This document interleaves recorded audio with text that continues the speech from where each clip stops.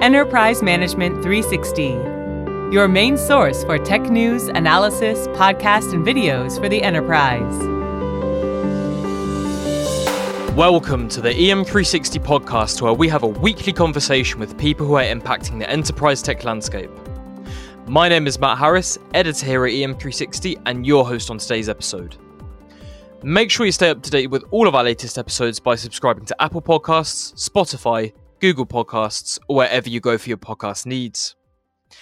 In today's episode, I'm joined by Craig Foster, Director of Global Enterprise Account Management at Deliveroo, and we're here to talk about how they used Slack to deliver 1 million free meals to their NHS frontline staff during the height of the pandemic.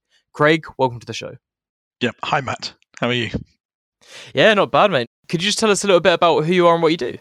Yeah, so I've been at Deliveroo roughly sort of 2.5 years. I joined just before lockdown, and I'm on a team called, it's a bit of a mouthful, it's this sort of global enterprise account management team. What that is, in short, is we look after our biggest partners. We have around 7 of them. They're what we call quick service restaurant brands, many that you'll be very familiar with: KFC, McDonald's, Burger King, Taco Bell, Pizza Hut, those sorts of brands. And we really act as the guardians across our 11 markets, helping support local markets whilst also trying to build preferred relationships with our biggest partners. Oh, lovely stuff. Thank you for that. And I was just reading a little bit more on the sort of hashtag Feeding the Frontline initiative that you carried out during the pandemic. Tell me how the idea for that came to be. Well, look, I was 2 weeks in when lockdown hit, so we were all sent home. So I barely knew anybody at Deliveroo, and then we were, pretty much quickly sitting opposite walls at home with our laptops, trying to work as a team in a really sort of agile and sort of fairly changed setting, right? But during that period, obviously because of what was happening on the front line, we were talking quite openly in the organization about what we could do to help. What things were in our strengths could we do to help what was happening to the whole country. And so the idea came up. Look, we saw nightly news articles, stories. Everyone was very aware of what was going on. So doctors, nurses, all frontline workers were really struggling, actually, just in their sort of 24/7 role. But actually, one element of that was not being able to eat properly and get meals at the right times. And so we thought, well, this is something we can leverage. We have a really great strength in this area, so why don't we get involved and do something like this? And so that was where Feeding the Frontline was really formed.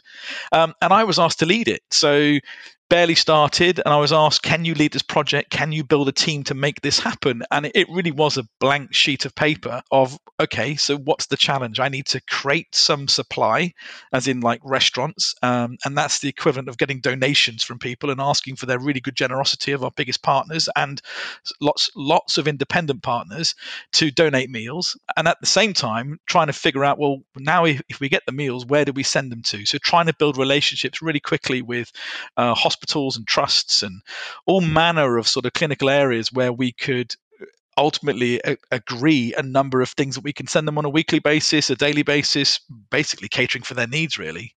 And what did you kind of do, tech-wise, and how did you implement those sort of communication tools to help get the campaign up and running? Well, tech-wise was a mixture of things, but predominantly, I guess we use Slack as, I guess we call it a digital hub, right? So it enables me to, of course, we're using documents like Google Sheets and video calls and having all sort of manner of conversations. But this Slack enabled me to create different channels where we could host materials and start up conversations. I could also, like I was saying, I was brand new to the business. It enabled me to contact people via Slack and say, hey, I'm Craig. I've just joined the business and we're leading this initiative. Can I get some volunteers from your team? I'd like X number of heads. And I was making those sort of contacts via Slack and then creating channels in which we would then communicate to teams. And within those channels, I'll give you an example. A Feeding the Frontline channel would be the core source of truth one. And we'd host lots of materials in there, such as, how do you pitch to a restaurant? Here's a list of NHS trusts and hospitals and clinicians. Here's a Google Sheet showing all of the different restaurant partners that we need to contact. And so basically building a repository of information all through Slack in which we could communicate very quickly to all of the parties concerned. And as we got more and more volunteers, we can add them to the various channels. So it just enabled us to work in a really sort of quick fashion. Email's often too clunky, too slow. phone's too messy sometimes. So just one sort of portal where we could act and make this thing happen fast. Yeah, no, it's a really, really good idea, especially like during the pandemic when you can't meet face to face. You really just do need that kind of like digital HQ to kind of like coordinate your efforts in a way. What would you say was like the biggest challenge you encountered, and how did Slack help you overcome it? The biggest challenge, God, there were several. We were using lots of people to do almost like outbound sales calls. Essentially, you're speaking to restaurant partners to get donations, but you're also speaking to doctors and nurses and heads of trusts to get their buy-in on receiving meals. And so we had a number of people that it wasn't their job. We had executive assistants, we had people from our recruitment team, we had people from our public comms team, we had other volunteers in other various departments. And so we had a variety of skill sets that we needed to sort of get up to speed fast. So it enabled us to have a channel where we could host quick FAQ guides of like, here are some of the objections you might get. Here's how to overcome them. I would say that was probably the biggest challenge. Outside of things, we weren't using our app for delivery. So usually if you're a customer on Deliveroo, you would order something, it would sync you up with a rider. It's all very clever software happening in the background that links that rider to a restaurant to bring you your food, right? This was all happening outside of the app. So what we were doing, we were using spreadsheets to host all of the meals that have been donated. For instance, Pizza Hut giving us 100,000 meals, or KFC giving us 5,000. Aligning all of that inventory up with a number of providers and trusts and the hospitals, and essentially trying to match demand and supply. And that was all being done through Sheets. But what was happening at the same time is the dialogue is happening in Slack. So somebody would put something in there going, hey, I've just got a donation of 2,000 from this local restaurant up in London. They're willing to give 2,000 meals, and where can we give them to? And then somebody on the hospital team, so we would assign somebody to run the hospital team, then say, right, we can do that on a Tuesday and Thursday at this trust, thereafter 200 meals a day. Brilliant. So we would start to match the supply and demand. So all of this happening, via Slack really quickly, with conversations and threads happening at pace. That's actually like kind of really cool to hear that kind of like success story of how you can stay connected when the world kind of shuts down in that way. How did Slack help you end up surpassing your initial goal? Well, look, there's a very human thing to this in the sense that we sat there and thought, well, how can we create something that is a goal that we'd all be proud of, which is the 500,000 meals. These are numbers that we look at the conversations we're having with suppliers, and we think, well, where can we get to as a number? Let's set this as a goal. Eventually we got to 1 million. But what I was saying about the human quality is, bear in mind, we're all at home, right? Nobody was interacting with anybody else face to face, and many of us, sat in bedrooms, single people sat at home by themselves. It's not great, and we're working incredibly long days. This was an intensive project. Some people were doing their day jobs at the same time, so trying to sort of balance those two.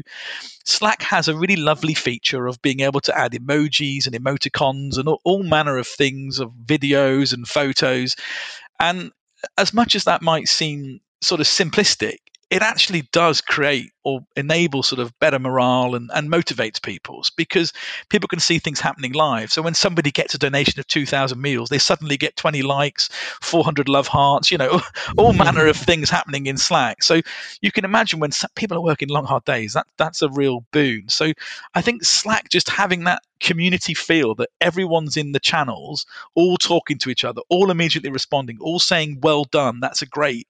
And then on top of that, seeing the actual output of our efforts, right? So doctors and nurses sending us photos and videos and thank you messages, and then physical thank yous being sent to the office that we then saw from the postman who would send us photos. So all manner of like gratitude, that it felt such an altruistic thing that we were doing. We felt that this was like one of the most amazing things we could be doing in such a pressured and very delicate time for the whole population, right? We felt part of the effort, of part of this sort of the sort of war front that it was being called by the government at the time. And so I think we felt part of that machine, really. And Slack enabled us to host all of those things to showcase that and keep people motivated. I guess this campaign is kind of, has it changed the way that you use Slack and maybe even other tech tools at Deliveroo moving forward? I mean, certainly with Slack. I mean, I often will create channels and close channels for short-term projects. If we were even like there's more human things like someone's leaving or a birthday, right? You set up a quick channel and you can get donations and you can get thank yous, and then that channel closes down. But we use channels for all manner of things. So project work, specific tasks that might need a week's focus from 4 or 5 individuals. Create the channel. Everything can be dropped there. You can respond quickly and ultimately drive towards solutions far more quickly. And it enables collaboration in an environment remotely that just doesn't happen sometimes even in person. So I think that's the beauty of it, and that's how I've really sort of mastered it in the sort of 2.5 years since. Lovely stuff. All right, well, thank you so much for joining us today, Craig. I think it was a very, very important kind of success story to share, and I hope other companies sort of take your lead on that. Cool. Very nice talking to you, Matt. Yeah, and you. And also, thank you to everyone listening. We hope you took a lot away from today's episode, but for further information on what we discussed today, please head on over to deliveroo.com. We'll be back next week with another episode in our podcast series, but until then, make sure you subscribe to this podcast on all major platforms, follow the conversation on our socials at EM360Tech on Twitter and LinkedIn, and for more great daily content, please head on over to em360tech.com.